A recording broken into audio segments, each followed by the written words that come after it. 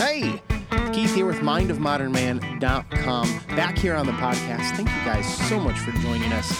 We've taken a little bit of time off to really discover what is the focus of Mind of Modern Man going to be going forward in 2020. We're still going to be guys in their 40s telling stories about living life, but we're going to slant it towards pop culture. And so we have a new direction here, a new way that we are going to focus Mind of the Modern Man stories, and that's going to be really towards pop culture and society and how men in their 40s really focus on that. It's my opinion that we deal with pop culture way different than the generation before us, and definitely the generations before that. We are still going to the movies with our buddies. We are still into fandoms. We are into video games. We are watching cartoon series, animated series. We are reading books and looking at magazines and online and playing games and doing all these things that have a tint of pop culture fanaticism to them that our fathers didn't have and that their fathers most certainly didn't have. One of the biggest ones for us, obviously, if you are a continuing listener or reader of Mind of Modern Man, is our love for Star Wars. So, of course, our first podcast back with our pop culture slant to it is going to be about Star Wars. John's going to be joining me again from California, and we're going to talk about Rise of Skywalker, not just in a review of the movie itself and what we thought of the movie itself, but where is this as the conclusion of the Skywalker saga, which has streamed our entire lives.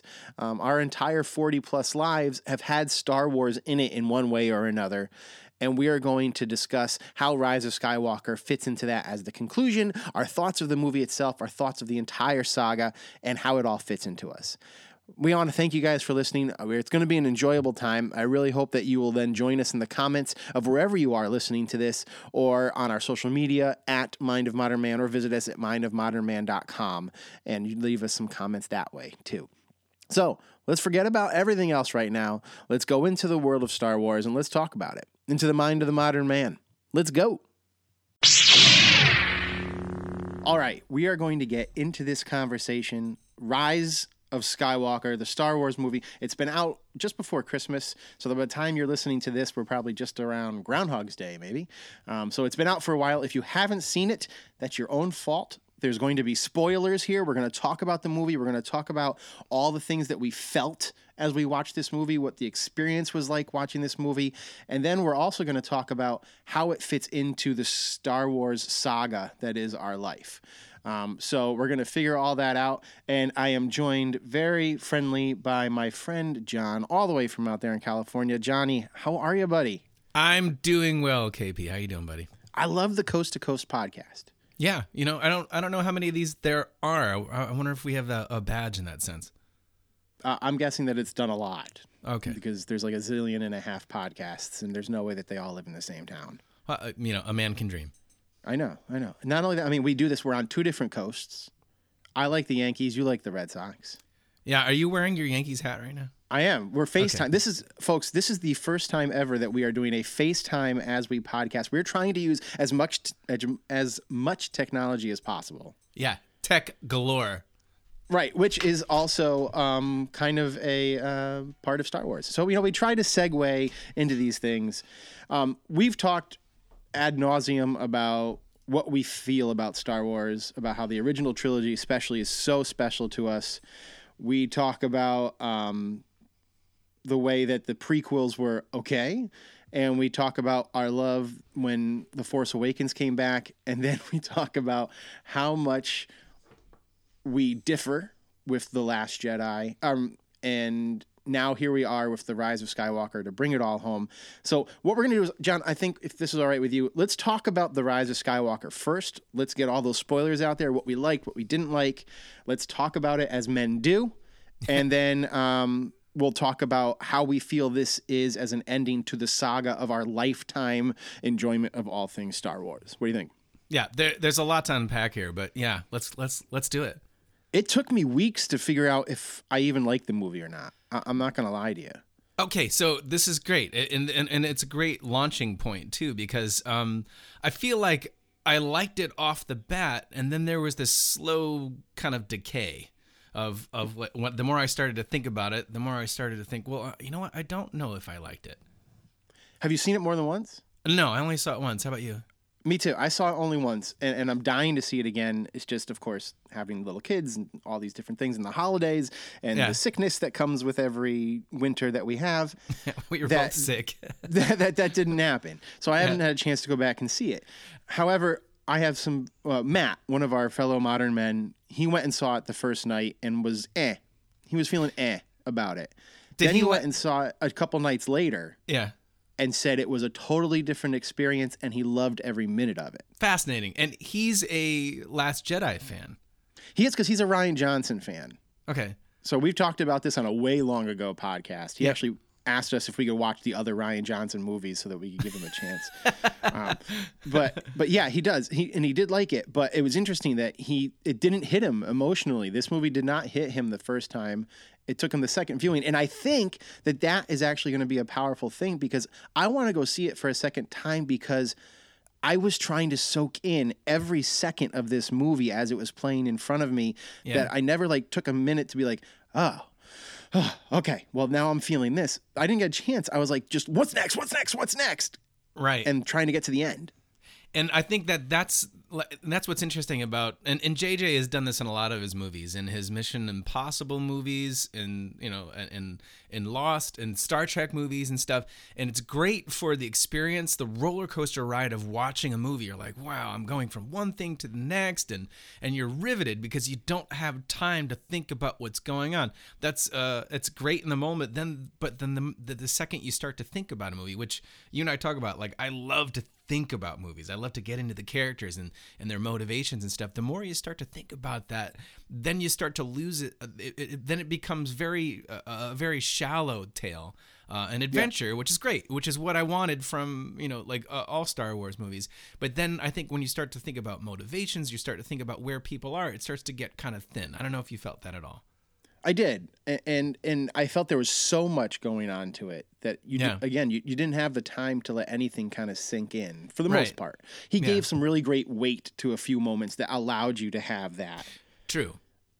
And we'll talk about those moments. We can skip around. I don't want to go chronological in the movie. No. Anyone who's listening to this has already seen the movie. I guess brushstrokes, if you go from the major brushstrokes, I liked this movie. Okay. I like where it sits in Star Wars lore. I think I like The Force Awakens a little bit better than I liked this movie. I definitely like this movie better than The Last Jedi. Yeah. That's for sure. And The Last Jedi, I think, was probably my least favorite movie of the Skywalker saga beyond the prequels, which we'll talk about on the second part of this podcast too, about, the prequels and all that. But I liked JJ had a lot going in front of him. JJ had a lot of challenges. So while our heroes had all these challenges that they had to deal with in the movie, JJ's challenges were astronomical as well. Seemingly insurmountable. Yeah, I mean, he had to end this saga that we've all been watching for 40 years. Yeah. He had to give justice to as many characters from the past as he could. He had to find a way to get the new characters that we've met in this newest trilogy to a place where they all belong. He had to introduce a couple new characters, which I didn't necessarily feel we needed. Nope, I agree. And then he had to give fan service to the fans who wanted something. He had to try to get to something to those fanatical Star Wars fans who feel they know better than the creators as to what should be in the movie. So he gave them a little bit of that. And he had to try to right the wrongs that so many people feel Rian Johnson created in The Last Jedi. So he had this crazy amount of to-do list. Oh, and then, make a movie. Wait, you forgot one piece. Yeah. He also had to satisfy Disney. Well, Kathleen Kennedy was sitting high up upon the whatever. Yeah. And making sure that it was right. And that Ron Howard wasn't waiting in the wings to come in and take over. We got Ronnie over here. He's chomping at the bit. Yeah. Not and that so she talks like that. That's terrible. Sometimes. That was the intern. It wasn't Kathleen Kennedy, I swear. But there was so much about this movie that I did like.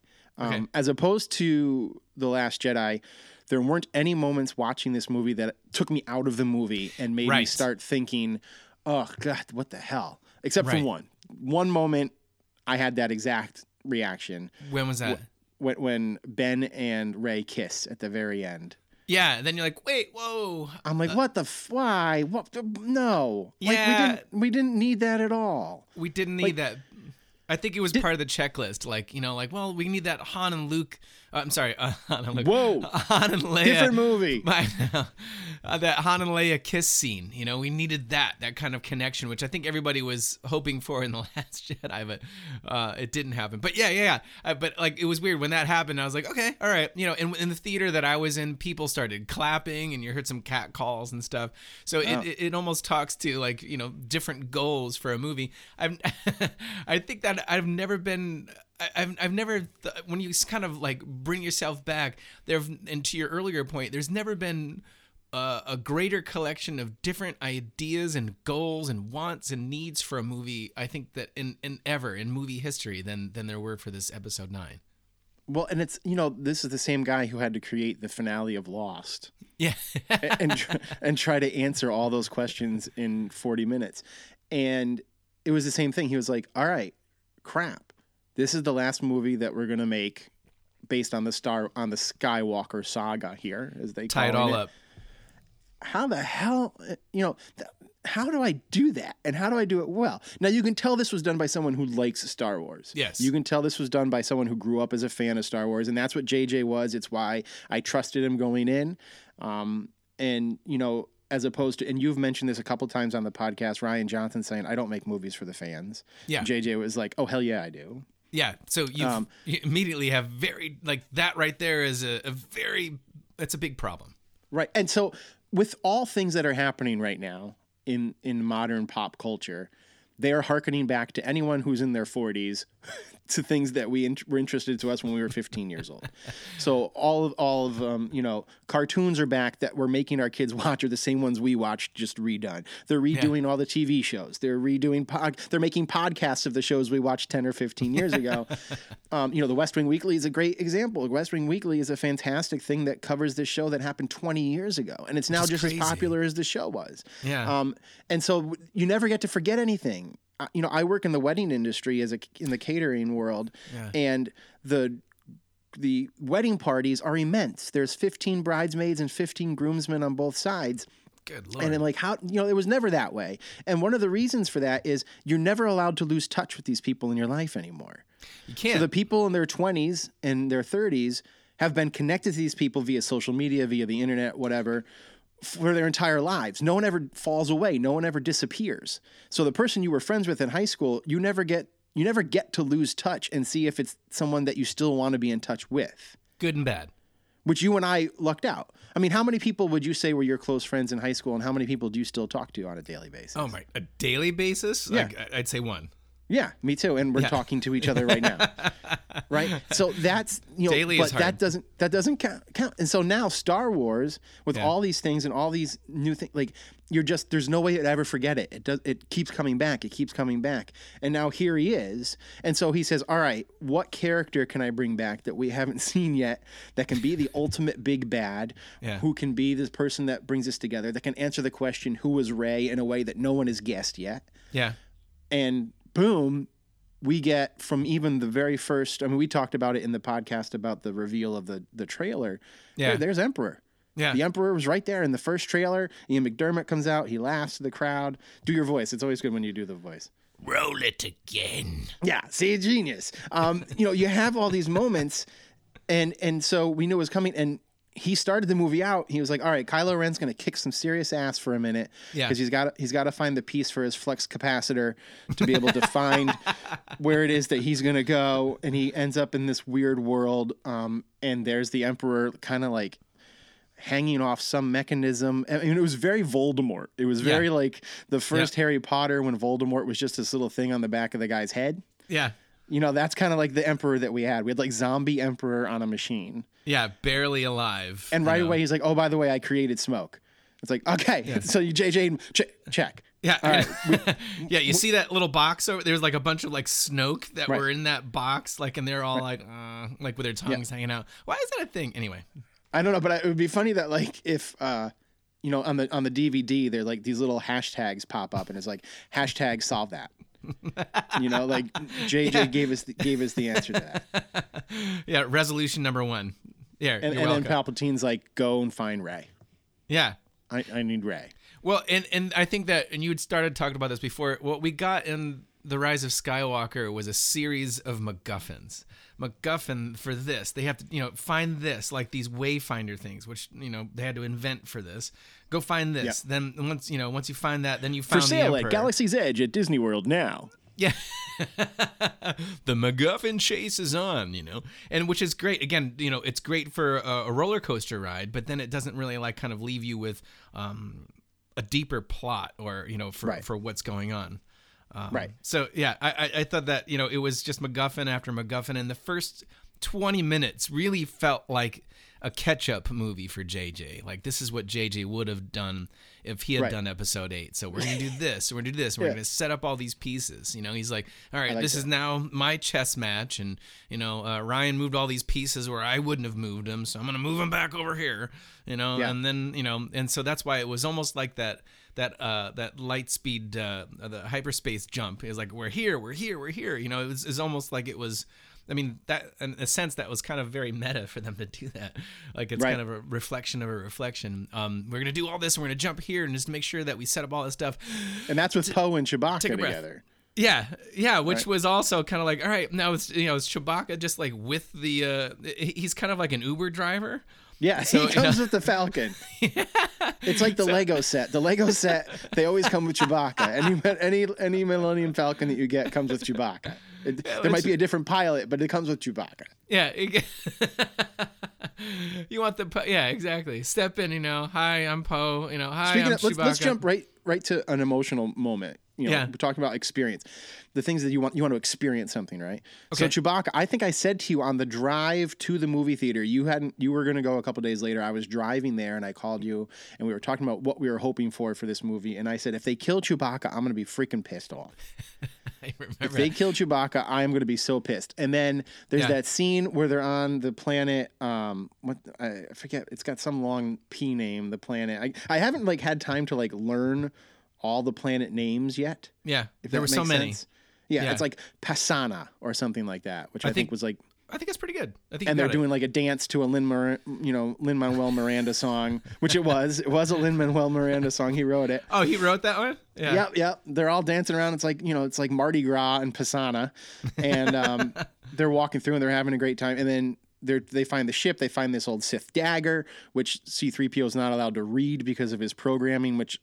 You wouldn't think there would be that kind of programming when the guy was created by Anakin. I know, when Anakin was a little kid. Somebody put the Sith block in there for him. I know. So at some point, they put the parental controls into C-3PO. He got uploaded with Netflix parental controls. I like where they were going with that, but I really feel like once you understood what it was, you're like, okay. Nah. So So they have all that, and then all of a sudden Chewbacca gets captured, and then Rey sees the ship taking off, and you're like, oh my God, I can't believe they captured Chewbacca. And then here comes Kylo Ren, and you're like, oh crap, now she's got to face Kylo Ren. And she's like, no, I'm going to pull down this entire freighter. Yeah. And she starts grabbing at the freighter, and you're like, holy crap. All right, so she's strong. Rey is strong. This is an incredible amount of strength that she's going to do. But it kind of makes sense. Then Kylo's like, no, I got this too. Hang on. And then he starts pulling on it. He's like, yeah, I'm strong too. Yeah, I can pull laser beams. I'm like, are these guys both going to pull this down? Are they just going to crash this? And then all of a sudden, electricity flies out of Rey's hands. Right. Hits the transport ship that Chewbacca is quote unquote on. Yeah. And the thing blows up. Yeah. And all of a sudden, you have this wave of two different emotions to me. First, my first emotion is, son of a bitch, I predicted it. Chewbacca just died. And I'm pissed off. And secondly, whoa, Rey's got force electricity. Yeah. Power. I've seen it twice. The Emperor has it and Yoda has it. Yoda doesn't have electricity. He didn't use it in the prequels? No, it was kind of like this wavy thing. It kind of looked like rippling water. Oh, you know what he did? He caught it. Somebody else's electricity and sent it back. Yeah, he's like, much to learn you have. He was able to catch the electricity. All right, so that's all right. So then I'm just totally messed up. Thank you. No, you got it. So it's the Emperor, right? Yeah. So it's his first little tip wink. of hey, you want to know? Do you get it now? Do you see where I'm going with this? What did you feel at that moment? What did you think? I mean, I always had trouble with her being too powerful too quick. It's like you accidentally summon up a force lightning, and then you kind of have to suspend it and be like, okay, I guess that's powerful. It makes her seem more like an overcharged battery than someone who is learning how to develop skills and grow. So I think that's the part that I have trouble with. And whenever they do stuff for her character like that, it takes her out of the realm of like, I could be a force wheeler for the casual viewer. It's like, okay, well then, she must be somebody's kid if she's this powerful. And again, like, I didn't mind that aspect of Last Jedi. Like, oh, she's a nobody. She's learned how to do it. Hey, that's cool. And then the minute that she did the Force lightning, it's like, okay, well, hold on. What's going on here? It was too much, too quick. And, I don't know. For me, I was still worrying. I was still bothered by the fact that the Knights of Ren were just kind of standing around, lurking around, like, oh no, there they are, but they're not interacting with everybody and they're not doing anything cool. the thing is, like, everyone's like, we finally get to learn about the Knights of Ren. Finally. Here they come. To which I'm saying is, what do you mean finally? I didn't know who they were except for a flashback in The Force Awakens. Right. Like, it was like literally like a dream sequence of like lightning. And they're like, ooh, Kylo Ren's got 8 buddies. And everyone's like, yes, we're going to learn about who those were. We're going to learn their backstories. We're going to learn about how they can do things. And they've got all these special skills. They're like the A-team of the Sith. Like, they're just going to go and do all this. And I'm like, why do you care about these 8 guys? They just like are cool guys in armor. Yeah. And so like I don't know. Were they in a video game at some point? Were they in a book at some point? Which I'm like, why do we care who the Knights are? And then when they show up, I'm like, oh, they're kind of just like the posse. Yeah. Like they're like, in sync was Justin Timberlake and the 4 other guys. These were the other guys. What a great reference. Right? Like, this is the Knights of Ren. And so they did. They just kind of stood around. They were like, oh. And then later in the movie, they're like, no, we're badasses. We know how to fight. And Kylo Ren, who has since become Ben, looks at them and shrugs. He's like, yeah, not really. I'm going to kick all your asses right now. Yeah, I mean, they put up a good fight, but what was different between the Knights of Ren and those Red Guards in Snoke's chamber? Basically, they're somewhat trained, but they're not Force. They didn't seem like they were, and let me tell you something that's bothered me ever since the Karate Kid. if you are a group of people and you want to beat up this one guy. Yeah. Stop taking turns. You're 12 people. All go at once, and you've beat him up. Yeah, if You're they done. all take out their things and just kind of jab him, like, right. he's got no chance. He's not going to, like, I got you. What was that one scene from, was it The Princess Bride? Where they were fighting all the swords, and all of a sudden it was like, tick, tick, tick, tick, tick, tick, and he touches all the swords. And he's like, okay, we're done. And that's the point, Like, I guess that's the one thing. But it's like every, it's every Bruce Lee movie. There's 710 ninjas, and then there's Bruce Lee. But they all take their turns, and they all get their asses kicked one-on-one. Like, if you all just attacked at once, Bruce Lee's done. He doesn't video make a game movie. mode. Yeah. The only person who could beat you all at the same time is Chuck Norris, and he wasn't in this movie. Chuck Norris was not in the movie. If he was, you would have just laid down your weapons and said, that's it. Right. But no. So, you've mentioned before, and you're not alone. A lot of people feel Rey was too powerful too fast. To me, I kind of likened it to the first Spider-Man movie when all of a sudden he has all these powers. Oh, that's cool. And he can just, like, he jumps and, like, goes flying, and he jumps. He doesn't have to learn how to jump really high. He just has that power. I like that. That's a great Rey reference. has these powers within her and isn't closed off to them. Rey is a different personality. Luke had the powers in him, but he was closed off to it. He never thought about it. He never tried to do anything or was put in a place where he had to do anything. He was being taken care of by wonderful Aunt Beru and Uncle Lars before they became Kentucky Fried Chicken.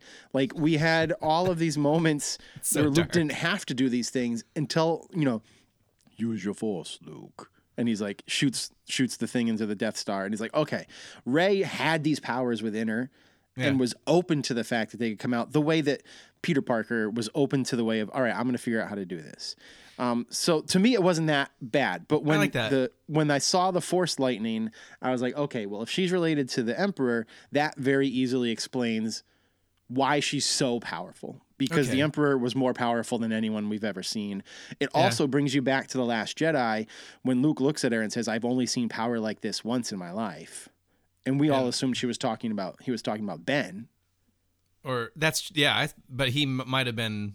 He could have been talking about the Emperor. Yeah, and so he saw in her that kind of power. So I'm like, all right, now that starts to make sense. Okay, this is why she's so powerful. Okay, this is who she's related to. Checkbox. Yeah, that's good. Hashtag JJ solved it. And I think you bring up a good point. I think that like we're now living in the Marvel era, where we expect things to be ruled in a Marvel sense, but and this is why I think that even though Rian Johnson is you can consider him a good director, that when you go to direct a Star Wars movie, you have to sit in that universe very comfortably, right. And then I feel like when you start borrowing from the Marvel universe, because hey, people are used to that now, that's the thing that kind of tweaks the melon a little bit. Like at the end when the Emperor used his lightning thing, it was like something out of Thor, and his lightning only seeked out the rebel ships, and like all of his millions of Star Destroyers were fine. And that was after the rebel ships pulled an endgame. Yeah, exactly. Rey is down. Oh, Poe's like, we can't beat them anymore. There's not enough of us. There's not enough ships. And then Lando, I was waiting for Lando to say, on your left.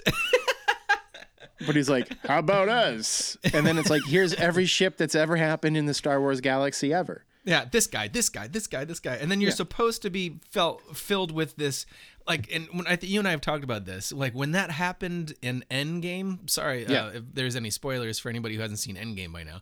But when that happened in Endgame, I don't know about you, but I didn't grow up with Marvel, but holy crap, emotions. You're just with all this thing, because you're the way that they wove the stories together, and you're invested in the characters and their struggles and how they've developed as characters, in that classic, hero's journey, like they can do it again and again and again and again. No matter how many times you see that hero's journey, like we love it because it's slightly different in every way. But but I didn't get that same moment, from Lando's thing. It might have been because it was in the trailers, to your earlier point, where we knew it was coming. So it's not like we were super surprised by it, but I didn't get that kind of feeling, from when all those ships showed up, and it's not like it really turned the tide and like it did for Endgame. That's the best part. Is that here's your end game moment. Here's every ship. Here's the Ghost. Here's the Millennium Falcon. There's B-wings. There's Y-wings. Is that the Mandalorian ship? Who knows? There's all these people. It could be anyone. And then the Emperor's like, no. See, what happened was I just took the life from Rey and from Kylo Ren. I'm now a full being, just like Voldemort did, by the way. Yep. And I'm going to now destroy your little endgame moment, and I'm going to win again. So, and I'm the only person powerful enough to do that. Right. And again, it was a holy crap. It's like, here's this moment. They're all coming. It's like, rock on. And then Emperor's like, no, you're all going to die. And Yenna crashes his ship and blows up. And you're like, oh my God, this is not going well. Right. I loved that about that moment. Yeah. That it was like, all right, here's the end game moment we all saw in all the trailers, and we all have dissected what ships are there. And it's like, oh, no, not the end. JJ's like, no. Which I like. I don't want to guess things. I don't want to say, oh, I know where this is going, and then have that happen. You want to be surprised, not to the extent where it's like, oh, gotcha. You don't want gotcha moments. That's not okay. No, but it was a cool moment, and then it allowed the ending part, where Rey is now really the last grace that can happen to save the rebellion at all. It set that up, and that's how they went. Did you hear that there was supposed to be actual visuals of the ghosts, like Anakin and Obi-Wan and everybody at the end there for her, instead of just the voices? I did, and I'm glad it didn't for a couple of reasons. Okay. First of all, I have the list here. Of what? For anyone who's listening and wasn't sure of who all the Jedi voices were, I have a list. That's cool. We heard Obi-Wan. We heard both Ewan McGregor and Alec Guinness. That's kick-ass. Yoda was there, Frank Oz, Luke Skywalker, Mark Hamill, Anakin as Hayden Christensen, Qui-Gon Jinn as Liam Neeson was there, Mace Windu, Samuel L. Jackson. We heard Ahsoka Tano, who everybody loves, voiced by Ashley Eckstein from the Clone Wars. Yeah. We heard Kanan Jarrus from Rebels. Yeah. Freddie Prinze Jr., he was in there. A couple other ones that we had, Ayala Sakara, who was in the Clone Wars and had a brief moment in Revenge of the Sith. I like that character. I don't know why. Luminara Unduli, who was also in the Clone Wars and Revenge of the Sith, and Adi Gallia, who was also in all of those as well. And they brought back all the original voices from the cartoons. One funny thing, so this Luminaria woman, Yeah. she's voiced by Olivia D'Abo. And when I looked that up, I was like, wait a minute, I know that name. Why do I know that name? And I went and looked it up. It's the sister from the Wonder Years. Wait, what? Karen. Yeah. Like Fred Savage's sister in the Wonder Years was the voice of Luminaria Unduli, the Jedi. And I was like, that's so cool. I can't love the picture Wonder her. Years. Yeah. If you look her up, Beverly, it's Olivia D apostrophe ABO. D'Abo. Fascinating. I like She's in the that Wonder stuff. Years. Yeah. But the reason, all that, when I was looking that up, is I'm glad that we didn't have to find an actor that looked like Kanan to play Kanan's ghost. And we didn't have to find Ahsoka, and we didn't have to find, so we had these, because I think that would have taken me out of it. If I saw Samuel L. Jackson and I saw Ewan McGregor and I saw Yoda and I saw all these people, I love that Kanan from Rebels was included in this. I absolutely adore that fact. And I would hate if it was actually Freddie Prinze Jr. made up to look like Kanan. You know what I mean? Like, Kanan's a cartoon. I don't know how to do that in real life. And I think that it would take away from that moment. Good point. But it could have been like ethereal in the background where we got like Hayden Christensen and but yeah, then how are you going to do Alec Guinness unless you bring up some footage from right. It's possible. I heard that they were working that up and they had to take it out, but I heard it was because of it being shown in China. And the fact that it's politically incorrect to show ghosts in China or something like that. This may be a conspiracy theory. I'll have to look into it more, but that's why. It also would have been a meteor moment. It would have had to take a lot more time, and it would have been like because I guess I mean not, but it would have been such a visual cacophony of craziness. Like it would have been something that. I don't know if it would have been as powerful as just Rey hearing the voices. They are in her. As opposed to seeing them, they are in her. They are part of her spirit, and they are going from there. What do you think about, and I don't mean to jump around, what do you think about the very end where she took on the name of Skywalker and she ignited the yellow blade? What do you think about that? I like that scene. I like the scene a lot. For the two sons being the bookend from the first movie. Yeah. Coming to that. I like that Leia was standing next to Luke and it wasn't the whole parade of every Jedi that has died in the entire saga. Yeah. I don't know if she needed to bury the lightsabers. Yeah. I mean, I guess maybe that leads to a new movie at some point. Yeah. Indiana Jones finds them. Who knows, what's going to happen? Please don't do any more Indiana Jones. But so I like the book end of it. It was a bit schmaltzy. I mean, the old lady's like, "What's your name, Red? Yeah. What's your last name?" I'm like, "What are you, a census taker?" It doesn't matter. Like, you never pass someone on the street like, "Hi, I'm Keith." "Oh, hi, I'm John." "What's your last name?" It looks like something out of Spaceballs. What's your name? Barf. Your full name? Bartholomew. Right. Like, let's not get crazy about that. John, I think what we need to do is we've been yakking for about a half hour. Let's go ahead and take a break. Cool. Let's talk about our friends at Chill Boys and see what's going on. And then we'll come back. We'll talk a little bit more about this movie and how we feel it all ties in with the rest of the Star Wars saga. All right. We'll be right back. All right, John, I just want to take a couple minutes, since you're here with me. We're going to talk about our new friends at Chill Boys. Chillboys.com is it's a newer website, and they've got lots of great stuff, especially for the modern man. They've got boxers, they've got sunglasses with cool, wood frames. They've got all kinds of cool gifts, like flasks and mugs and things like that. And they have T-shirts, too. And we were talking about podcasts and pop culture and how they all mix together into our lives, and they've got some really cool T-shirts at Chill Boys. John, what comes to your mind if I say Callahan Auto? Tommy Boy. Okay, Channel 4 San Diego. San Diego. I can't say it. But yeah, the FU San Diego. Ron Burgundy Anchorman. Yeah, stay classy. The Chubbs Peterson Memorial Golf Tournament. It's a deep dive on this one. God, I want to see. It's not Caddyshack. Happy Gilmore. Yeah, there you go, Chubbs. And the All Valley Karate Championship. Oh, come on, Karate Kid. There you go. So they've got T-shirts that have all that kind of stuff in it. They've got their own logos. They've got their own sayings. It's really cool. But the thing that they're most known for and the things that they've reached out to us for is their new boxers. And they sent you and I both a pair of boxers. We all got our own. We don't have to share them, which is good. But they sent us their performance boxers as well as a pair of their bamboo boxers. Now, this may strike you as a little odd, but actually, they're the softest things I've ever seen. Now, I haven't tried mine out yet, John. It hasn't been laundry day. I haven't washed them yet, but you have. So, in like 2 sentences, tell us about the Chill Boys boxers.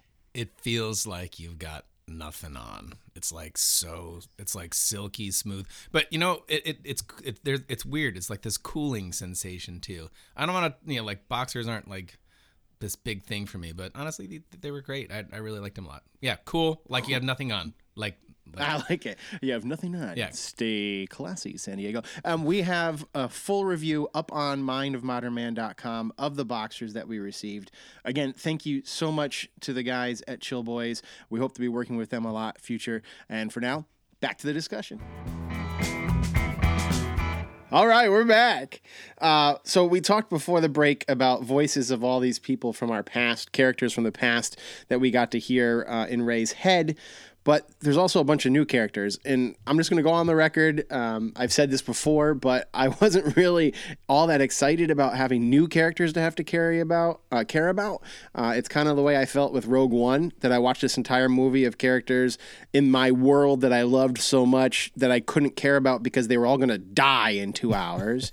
So now we've got these new characters, and some of them were interesting, some of them were cute. There's that Dio robot, which really, there's like one character they have to put in every Star Wars movie that the kids will buy all the toys of, right? There were the Ewoks, and that gave us the Porgs, and that gave us BB-8, who ended up being cool. Yeah. But now we've got Dio, who really served no purpose whatsoever in this entire movie other than being something to buy. Yeah. Something you can build in Star Wars land in Disney World eventually. And to be able to say, like, oh, no, thank you. Like he knew his boundaries. Okay, right. Yeah, it's great. Yeah. And it was voiced by J.J. Abrams, so it let J.J. be a character. Yeah, it let J.J. be a character in the movie. J.J. was D.O. Any characters that you thought added to the story in a great way, or characters that you thought were kind of cool and wish there could be more of, or characters you were just like, whatever? No, I'm right there with you on that, where I can't ever remember the new character, the horseback character that Lando was talking to. Jaina. Yeah. And there was like a big push for her. And to your point, this is the last movie. We're not going to see anything. There's no kind of, like promise, ooh, I wonder if she's going to get her own series. Here's another case of a secondary character coming in, filling a role, which is great. Almost tertiary.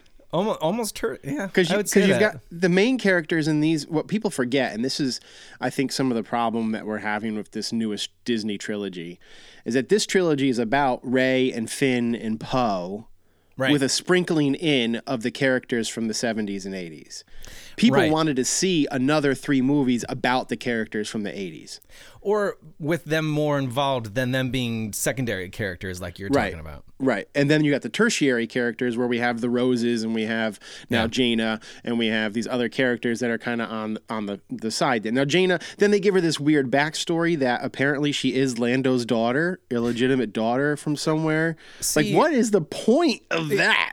Yeah, there was like this little wink nod at the end of the movie that was just like something extra that we didn't ask for and we didn't need. And they were stormtroopers that defected, just like Finn did. So apparently, there's like, this isn't the first time that a stormtrooper was rebelled. Okay, interesting plot line. But there wasn't enough about this character that was on display within the movie that you wanted to care about, you wanted to follow, you wanted to know something else.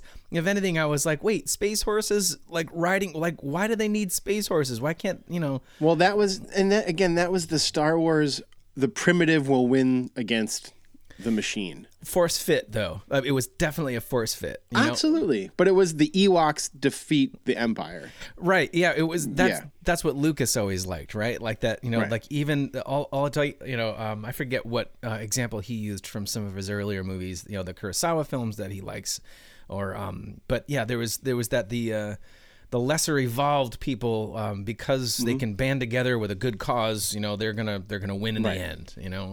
Here we go. Those cagey underdogs. Yeah, space horses. But and they put the line in the movie. They're like, "Well, turn on the sensors to see what motors, sir. There are no motors." I remember that. Yeah, and then all of a sudden it's like, no, it's because it's the Magnificent Seven. We've got people attacking on horseback.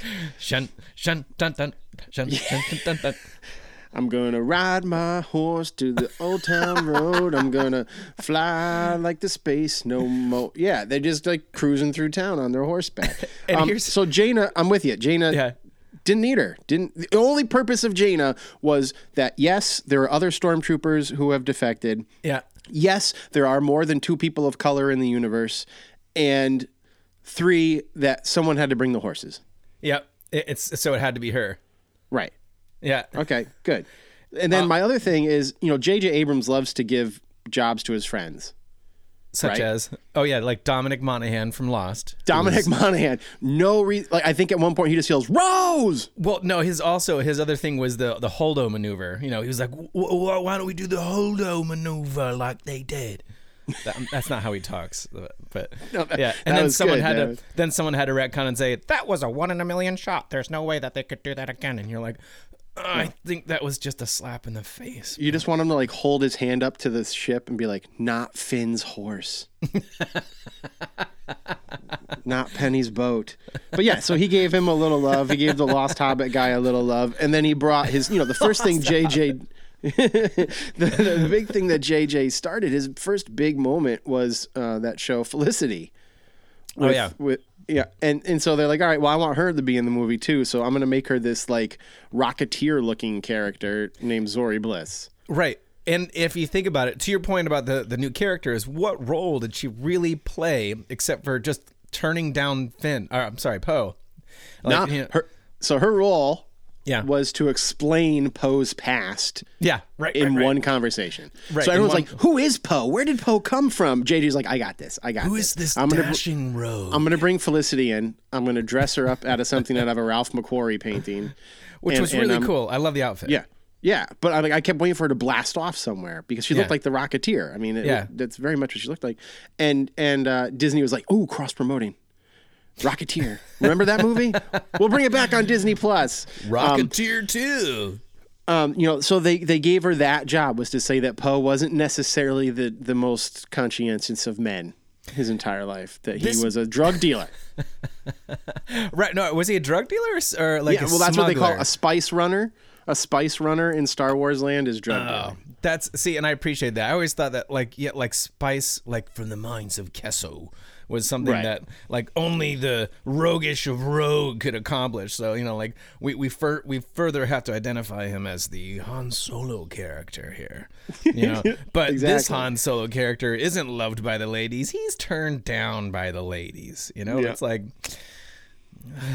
okay, all right, poor Poe. And then we've got Babu Frick. Another, to your point about Dio, another cute little character that we can throw in because of something else that's completely unnecessary that we need to find out. 3PO cannot decipher Sith sabers or daggers, so we must reprogram him, reboot him, so he can say, "I'm just looking at my friends one more time." Very nice. Very good. That accent was way better than the Lost Hobbit. That was very good. Yeah, I was trying to do like an Australian English. Now his thing is that was, to me, when I think about Babu Frick, they're talking about this great mechanic. This guy, only one person can do this, because of course in the whole galaxy there's always that one person who can do whatever. And he's like, I know this one place we can go. I'm going to have to see my ex-girlfriend. It's going to be awkward, but we can go because there's this guy Babu, and you're expecting Babu to be good, and then Babu is a hamster. And you're like, Babu! Okay, so this is a size matters not moment, right? This is a fool you by my size, do I? This is that kind of moment. Now, Babu does he's the one who caught on to everyone.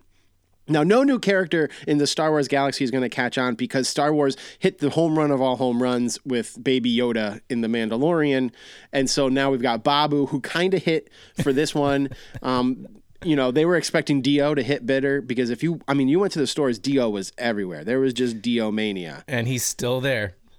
He's still on the shelves because He's once we still on the watched it, shelf. everyone wanted Babu Frick if they were But- going to buy anything else. Even Babu Frick, I'm glad you remembered his name. I might have heard it Yeah. once, but I don't think it has anywhere near the same sort of sentimental value that Baby Yoda has. Like Baby Yoda has Right. just electrified the fan base.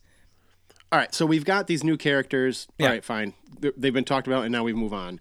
And we go back to our secondary and our primary characters having to come to an end, having to come to some kind of conclusion.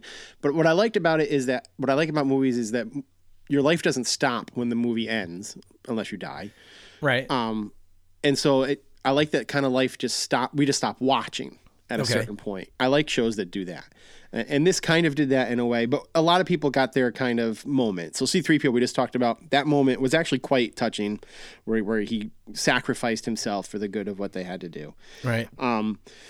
But, so we've got these other characters that we're going through. So they have to say, well, what are we going to do with Hux? Because we kind of made Hux a big deal. However, we're not really dealing with the Empire. Oh, and we gave that new Imperial guy, I don't know who he is, but all of a sudden he's a big guy. And Yeah, what was his name? don't even know. Didn't care. Didn't register. He should have been in Rogue One. It didn't matter. And so For the Hux- record, by the way, I didn't have the same trouble with Rogue One as you did. Yeah, I know you did. For me, Right. it was like Titanic. I'm like, that boat's going down, and I want to see how everybody does. When it goes down, you're like, yeah, I didn't like Titanic. You know what? And again, we're going to talk about Rogue One. We're going to podcast Rogue One because A lot of Rogue people One, are talking problem about is- it. Like it's really like now that after this trilogy has gone by, Rogue One is now seen as, wow, actually that was really good. People are coming out and saying that. because it's in my universe, and in my universe, I want to care about people in the long term. True. Okay. And I didn't know their past. I didn't know don't care about their future or their current, present, Yeah. and there's no future. Yeah. So, to me, I was like, I'm not wasting my time. I got too much time trying to figure out who Babu Frick is. And I I didn't gotta- care. I didn't give two Right, about right. Bobo. Right. I didn't freaking care about So Bobo they're like, what are we Frick. gonna? So they're like, what are we gonna do with Hux? We got to do something. Oh, yeah. Oh, he's there to help them, not because. Oh yeah, not that's because. right. I forgot about him being the mole. That's right. Right, and it's not because he wanted to help the rebellion. Mole, mole, mole, mole, mole.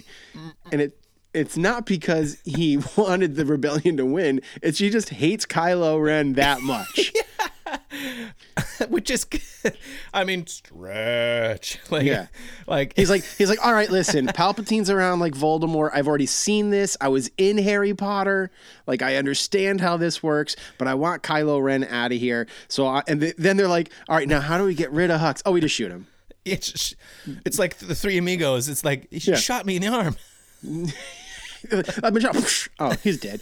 And tell Supreme Leader that we found the mole. The Hux is dead on the floor. Meanwhile, everyone is at Endor, right? We end Yep. up on Endor. Hey, it's the third Wait, movie. We was should it- go to Endor. on Yeah, was all it? movies. You guys like Endor, right? Yeah, let's go to Endor. Let's go back there. That's where we met Jaina and her horses, the former stormtroopers. Yeah. And they go to the wreckage of the Death Star, which is we saw in the trailer, which was like, okay, very cool. Because the is Death very Star cool. has always been a character in these movies. And you're like, all right, so the first three movies, we had this giant planet-like thing, that space station that could destroy planets. Then we go to the newer movies, and now we've got a planet that can destroy other planets. And then the Emperor's like, no. I like to take big things and I like to make them small. So now all of these Star Destroyers have that same weapons on them. What did they start blowing up? Like, because didn't he start blowing up another planet with these? He did. Yeah. and they because look- it's not They look Star like the Wars old until we blow up ones. the planet. Yeah, we got to blow up a planet. Which again, like when you think about the resources of it, like you don't have to do that. Just like anyway, that's another discussion. All I want is a entirely. shark with a frickin' laser beam. We're quoting a lot of Austin Powers today. Maybe that was their inspiration for Rise of Skywalker. you know? Maybe. So we're there. We're there on Endor. With a laser. They have their big fight, and it's the big moment that was kind of ruined because it's been in every scene, in every clip, and every trailer we had that Kylo and Rey were going to have this big fight in the water on the wreckage of the, and Poe's there yelling, Rey! Or no, that was Finn. Finn, right. And he's Yeah. like, I meant to tell you something, but I haven't. He has two lines. One is to run. I'm sorry, that's Yeah. not even a line. And then the other one is, and then it just like with his mouth agape, like Ray. And Rey's like, dude, quit shouting my name. It's distracting. Okay. Best Finn moment is he walks by Rose and just pats her on the shoulder and keeps walking. Which is another retcon. It's kind of like JJ saying like, I see your character and I have to keep her here, but I can't use her. Sorry. He's like, listen, that night was fun. But sometimes things just happen. It's not you, it's me. I'm about to go save the universe. You're here with the Lost Hobbit. Like, you figure out what you need to do, and we're going to move on. I saw this thing on the internet. I'm guilty of looking at stuff on the internet, people review the movies and stuff, but it was this farcical, it's supposed to be funny, of course, but theory that I think it was World Class Bullshiters is the name of it. We can't swear in here, so I said it weird. Anyway, the guy had this real funny farcical idea that Rose was secretly a spy for the First Order. Yeah. And it's so funny because like that's why she took out Finn. He was about to exploit, and so she had to take him out, and then she had to say, no, it's about love. And it's like, no, again, she foiled their attempts, anyway. Nah. All right, go ahead. Well, so they're fighting, right? Finn can't get to them. They're fighting on the wreckage. Yes. And Rey gets the upper hand and skewers Kylo Ren. But that's when he felt like when Leia died, right? Like he felt Leia died. Felt it. I think Leia felt that and said, and I think that this is all stuff we had to put together in our head, which I'm fine with. Maybe I have to go rewatch it. I thought it was that Leia dies or passes out and goes into that sleep thing, like Princess Bride or whatever. She goes to sleep, and then he's distracted, and Rey is like, oh, he's distracted by his mom dying, and skewers him. That's how I remember it. Am I wrong? So, because she does, I don't know. Actually, I have to go back and see it now too. I'm forgetting the actual. I only saw it once. Yeah, me too. I'm forgetting the actual pace of it, but at some point she skewers Kylo Ren. Yeah. And then Rey, showing that she's truly good, feels bad about that, and does what to him what we saw in The Mandalorian the week the movie opened, right? With this force healing ability, where she puts puts her hands over him and shares her life force with Kylo, allowing him to heal. In that, Leia takes her last ability and Jedi tricks the same way Luke did in The Rise and The Last Jedi. Yeah. And this is my opinion. Other people don't think so. She sends a vision to Kylo. Yeah. Who has now become Ben. Okay. She sends a vision to Kylo, and off screen, Rey's moved on. She's gone. She healed Kylo. He's left on the bridge of the wreckage. And all of a sudden, it's just a picture of him looking out at the water. And you hear, hey, kid. Yeah. And I jumped in my seat. I was in a dead house. The people that I saw the movie with, they were dead. Okay. They didn't move. They didn't clap, nothing. When the Lucas thing came across the screen, most people clap. They're all like, yep, next. Wow. How are you going to ruin this movie for me? Yeah. They all, or they were just tired, maybe. But so I elbowed the guy next to me. I was like, oh my God. And the camera pans, and there is Harrison Ford. How did you react at first? I thought it was fantastic. Okay. I didn't care how he was there. I didn't care that we haven't seen this kind of thing. I didn't care that there's no way Han should be a ghost because he doesn't have the Force. My thing is that Han Solo's back, and he's one of my top 3 favorite characters in the movie. Okay. That Harrison Ford, who hated these movies, so he says, I think he just and doesn't wanted want himself killed anymore. off, came back for this. And Yeah. it was this great, I thought, a very powerful scene. Okay. That ends with Ben trying to figure out how he can tell his dad that he loves him. And he says, Dad, and he can't get the words. And Han just smirks at him and says, I know. Yeah. Which is his trademark line with Leia, that I love you, I know. And I was like, So it struck you. Yeah. Yeah. Yeah, I got the feels on that scene. I was surprised because, admittedly, I didn't expect him to show up because it didn't make sense. And I think that my brain was struggling at first to say, okay, what's going on?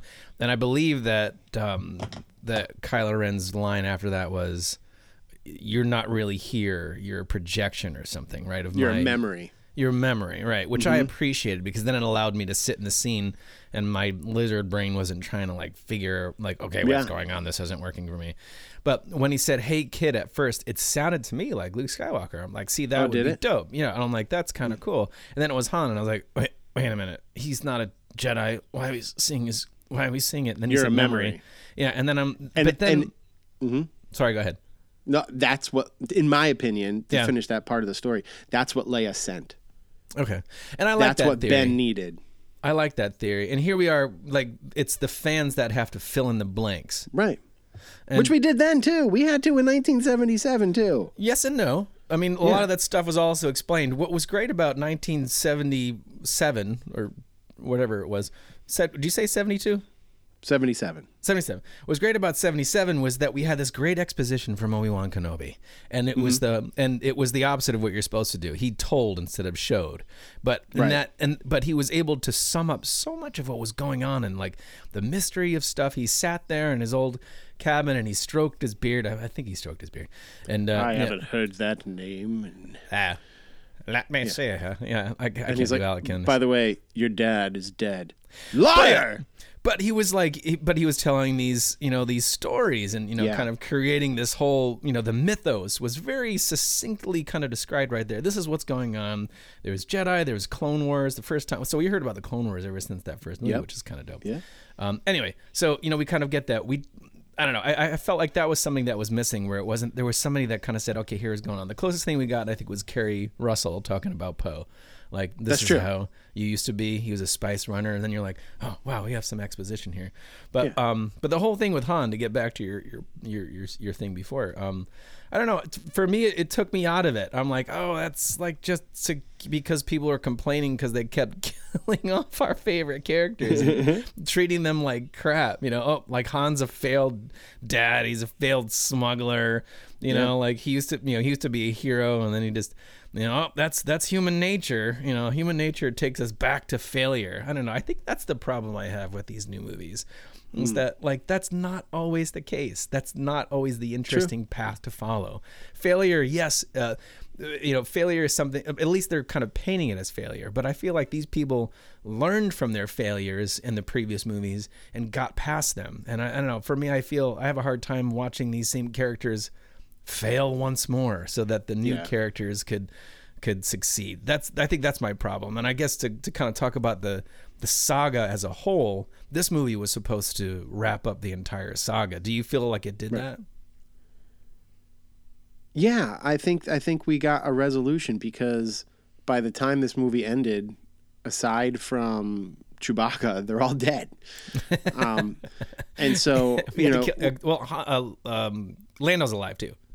Right, but he's secondary. Okay. To me, he's a secondary character. When you talk about our main characters, you got the big four. Yeah. You got Luke, Han, Leia, and Chewie. Those are the big four. True. And R2D2, C3PO, they're right there, but they're like never going to go away. They're just always here, which is nice. It's comforting. So is Chewbacca. Chewbacca is comforting too. And so, speaking of Chewbacca, I mean, we talked about Leia dying, but Chewbacca, talk about the feels when he just went into the throes of agony when he found out that Leia was dead. Oh yeah, I forgot. And about that he wasn't there. They landed, and they tell her, that general tells the three of them, Poe and Chewie and Finn, that Leia's gone. Yeah. Two of them are Chewie just falls to his knees. What a performance by that basketball player that's in there. It was so powerful. It was the reaction that a lot of people want to have, that you don't see this. It's like Han dies and Leia kind of just feels it and kind of sits down. Or Luke finds out that Han's dead and Luke's just like, where's Han? Well, it's about time. There wasn't that grieve. It wasn't, what I mean? But it was, Chewie just got to be like, no, this is too much. I can't handle this anymore. And he just lost it. And I thought that was fantastic, that they got back and did that. But so Han came, he saved Ben from Kylo. Or it was Leia that did it. So right, or if it was even in memory. Yeah. Right. In some way, the specter of Han Solo got to be a hero one more time. Again, after being dispensed Yeah.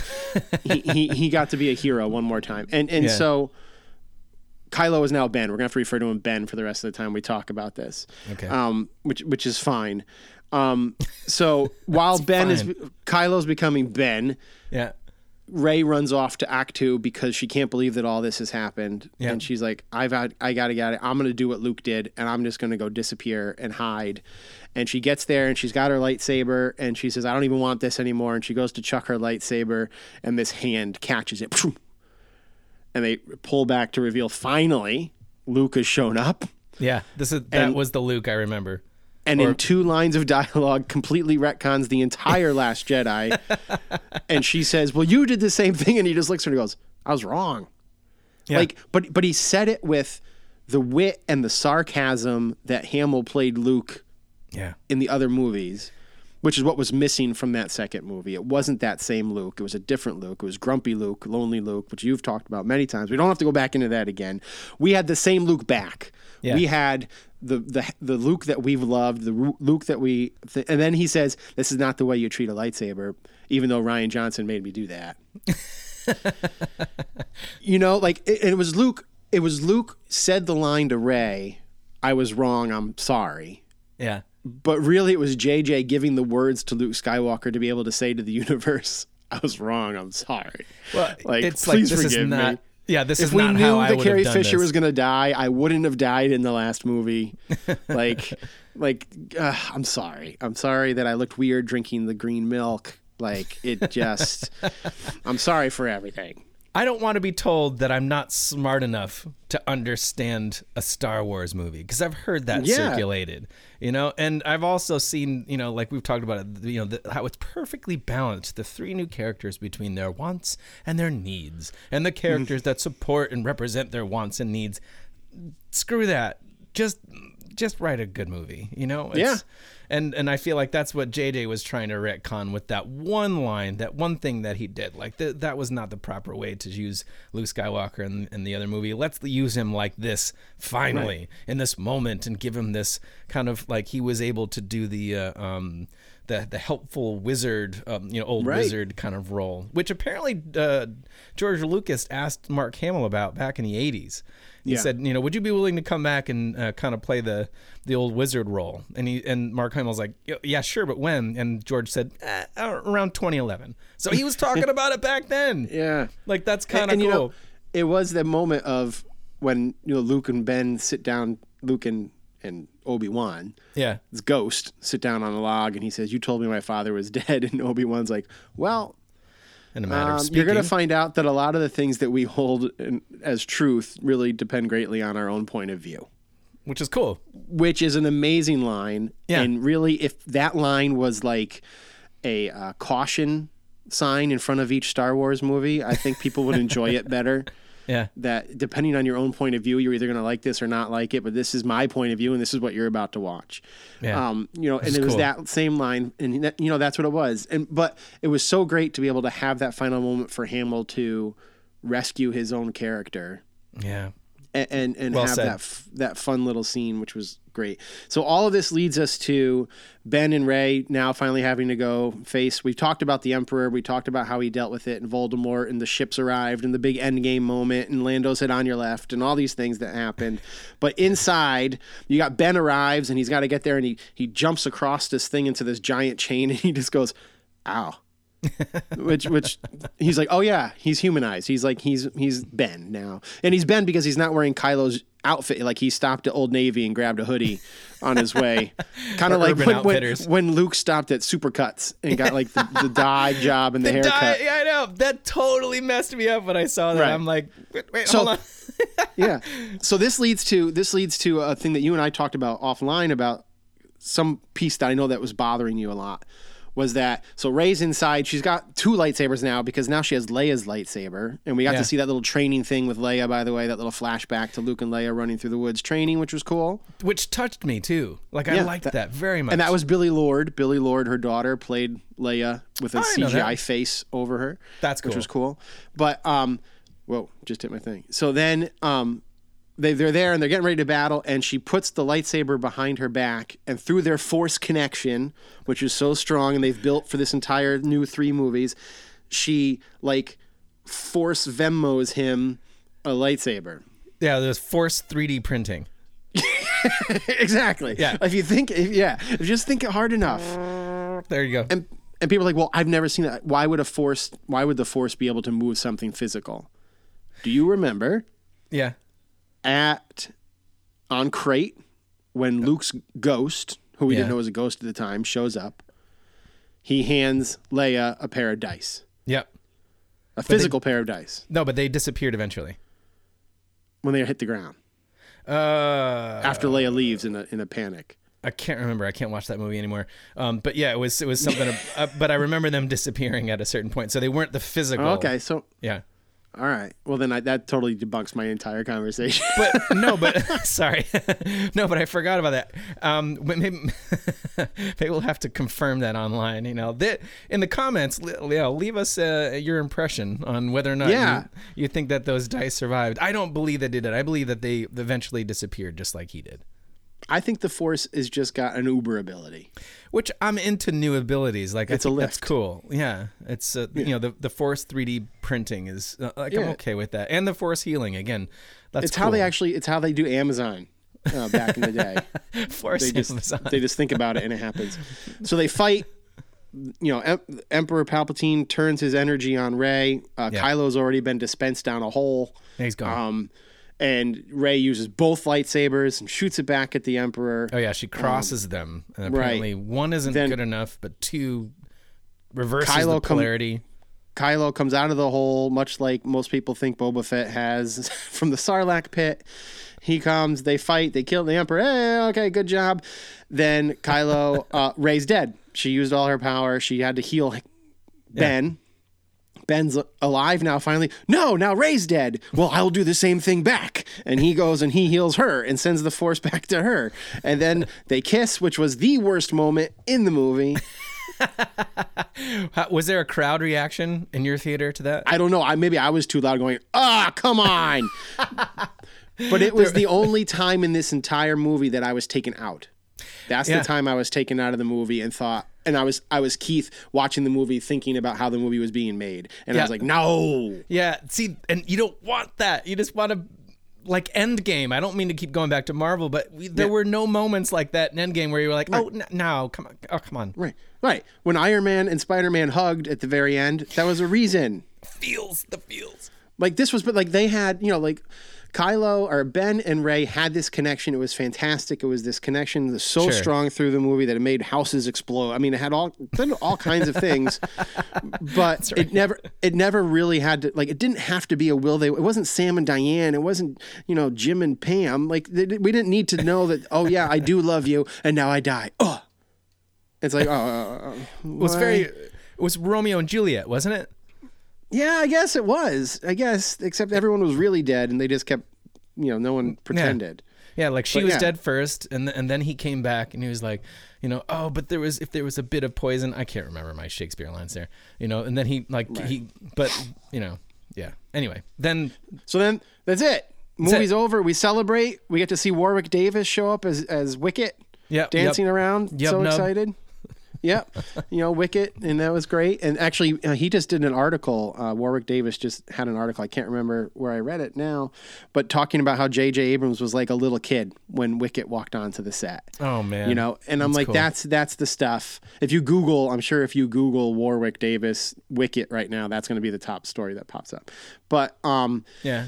So we get to see the celebration around all the different worlds, and we get to see everyone who's still alive be alive, and it's great. And the saga's over. The saga's over. John Williams' music sweeps in. Thank God he was alive to be able to do the music for all 9, because what a nice tapestry he wove between all. Because even in those prequels, which we're gonna have to talk about on a different day, because the more after watching this movie and I've been thinking about this saga, the more I think the Phantom Menace isn't as bad a movie as we all make it out to be. Okay, so you bring up an excellent point. How did the 3 new movies now color everything else? And to what we were talking about before, everyone's now going back to Rogue One and saying, you know what, it's actually a pretty good movie, except for you, and that's fine, because again, that's that's the idea, is that everybody's got their different I'll favorites rewatch it and the different things. But yeah, the Phantom Menace isn't as bad, and apparently some people have also said that the way that Jar Jar was written in the script, it wasn't as bad either.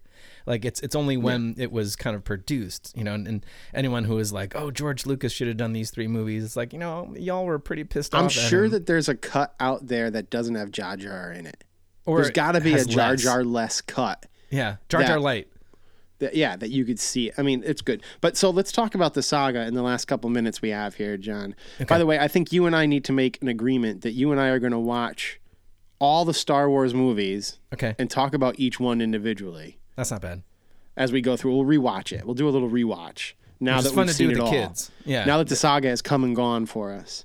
So here we are. We've seen all 9. Has your order of your top 3 changed at all now that you've thought about all 9 as a totality? I can't remember what my top ones were, but these 3 movies haven't really changed that for me at all. What's your favorite of these 3? Of the newer Disney ones, of these 3, The Force Awakens. I mean, I felt like it was filled with so much, and I mean, regardless of whether The Force Awakens. I guess so it's Force so Awakens, Rise of Skywalker, Last Jedi. That's your order of these 3. The Force Awakens, Rise of Skywalker, Last Jedi. Yeah, my brain had a bottleneck of all these different thoughts that I wanted to say. It was like Force Awakens, fine. I'm just going to put the top on the bottleneck and just leave it in there for the future. It's like, shh, it's going to be okay. You're going to be okay. Now, do you feel, they keep saying the Skywalker saga. This is the end of the Skywalker saga. Yeah. I don't think that means that we won't see Poe again or Finn. Or, cameos. Yeah. Or I can see a Poe series. I don't know. I feel like they really dried him up. I feel like The Force Awakens, the Last Skywalker was like a character assassination of Poe, and then they kind of finished him off here. And he's not as roguey and as interesting as maybe you'd think, the ladies don't like him anymore. Yeah. He got to be a little hero-y though. He got to be hero-y and snarky again. He got to be a little more the Finn, the Poe that we, especially because they kept him with Finn. Yeah. That cool bromance that we had going on. Well, I heard the first one. I heard that they were actually, I think it was Oscar Isaac had proposed to JJ that Finn and Poe had an actual romance, that they actually liked each other, and they were like, no, we can't do that, especially at Disney. So that was proposed, and then I felt like there was this inkling that Poe liked Rey. And then also Finn liked Rey, he was going to tell her something as they were sinking into the sand pit thing, and then what was he going to say? They made it sound like that he was going to say, I've always cared about you, or that he had a crush on her or whatever, and then they get to the bottom and they're okay. And he's like, nah, never mind. I'm good. I'm good. You know what he was going to say? What? He too is Force sensitive. I believe that. I mean, I think that would have been an interesting thing to explore too. Yeah. And maybe we will. Because he's not Skywalker. True. And to your point about... The Skywalker saga is what we talk... It's the big 4. Yeah. That's the Skywalker saga. Right? Do you feel like this wrapped up the Skywalker saga? Do you feel like it's neatly wrapped and you got an ending? Yes, because everyone's dead. So we got to see a great moment from Luke. We got to have a nice moment with Han. We got to have and kudos to the crew at Lucasfilms for keeping Carrie Fisher in this and not having it be a CGI with somebody doing a voiceover kind of thing. They did the best they very much could. True, but I do feel like some of the lines and situations were forced. There was one scene with who's the guy that from Alias that he put in there that he always has in his movies. Yeah, Grunberg. Yeah. There was one interaction between the two of them where I was like, this kind of feels forced because it was one scene and they kind of wrote the scenes around her reactions and stuff. Right. But you're right. Other than that, it was impressive that they were able to keep her in there. Right. And so we had the Leia moment who gave of herself for the last great thing she could do to help save her son. Yeah.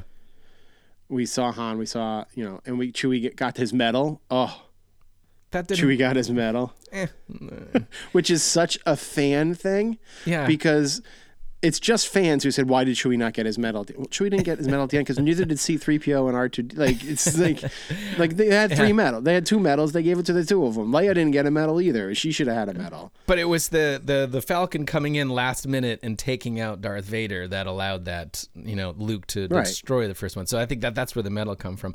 I heard that, in the fan fiction, which Disney retconned, or not retconned, they disavowed. What's the sidle word? Away from, yeah. Yeah, they that the Wookiees don't take medals, like it's not in their culture to do so. So that's why he didn't. He's like keep your medals. I don't need that shit. Sorry, stuff.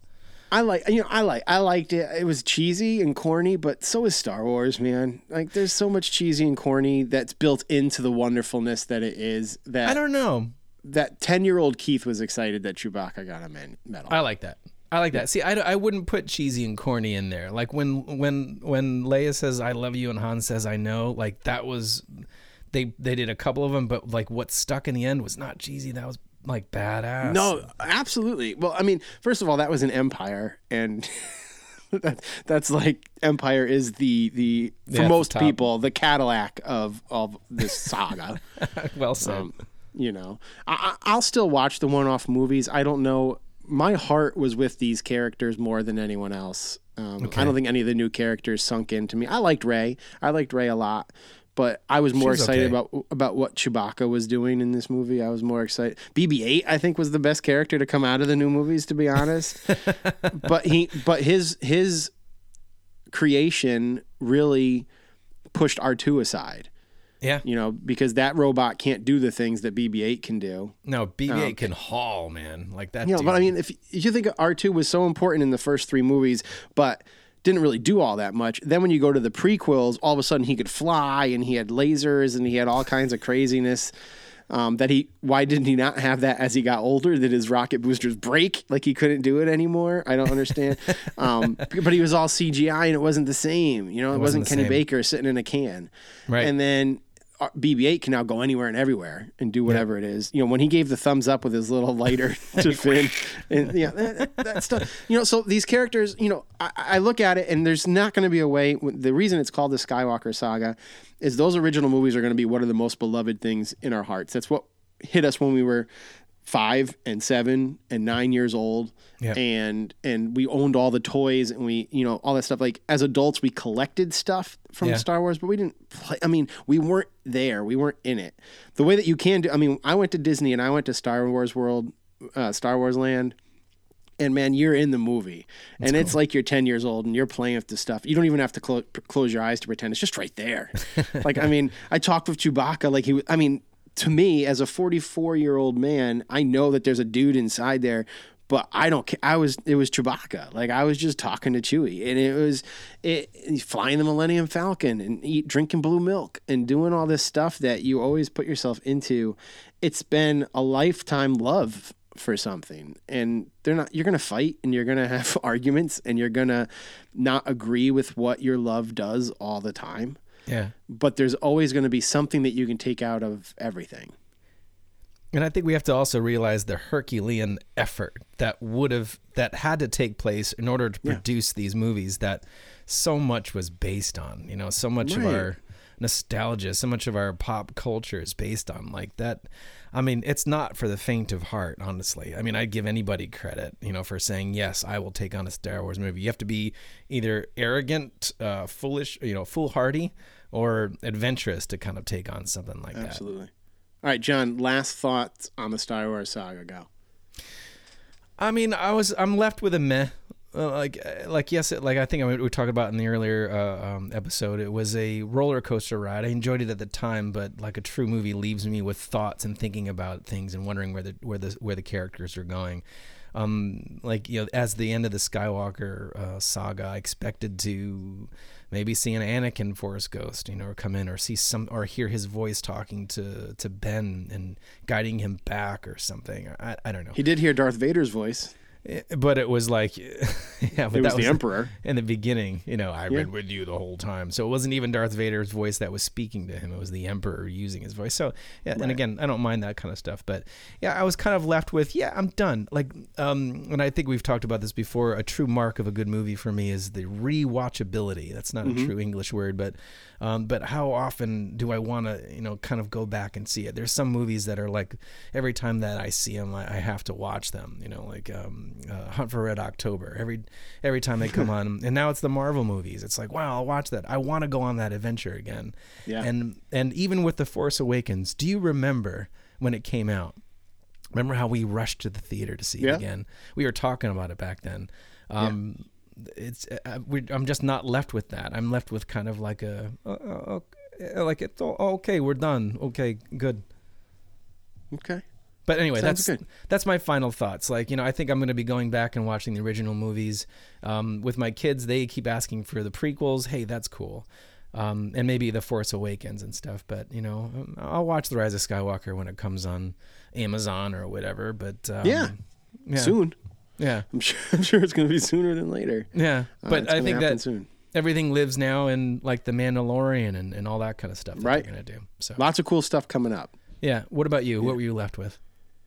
Yeah, I'm left in a happy place. I'm left with, I'm okay that there's no more coming out.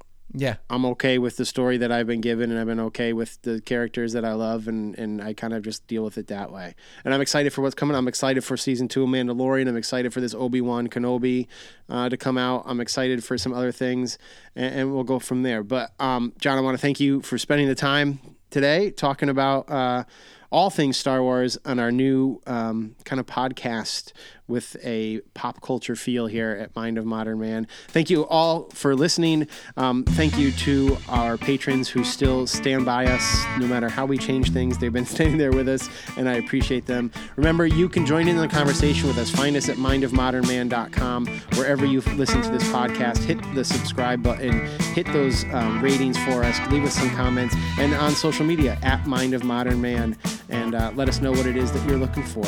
As my grandfather always said to me, John, you do nice work. Not much, but what you do is quality. So long.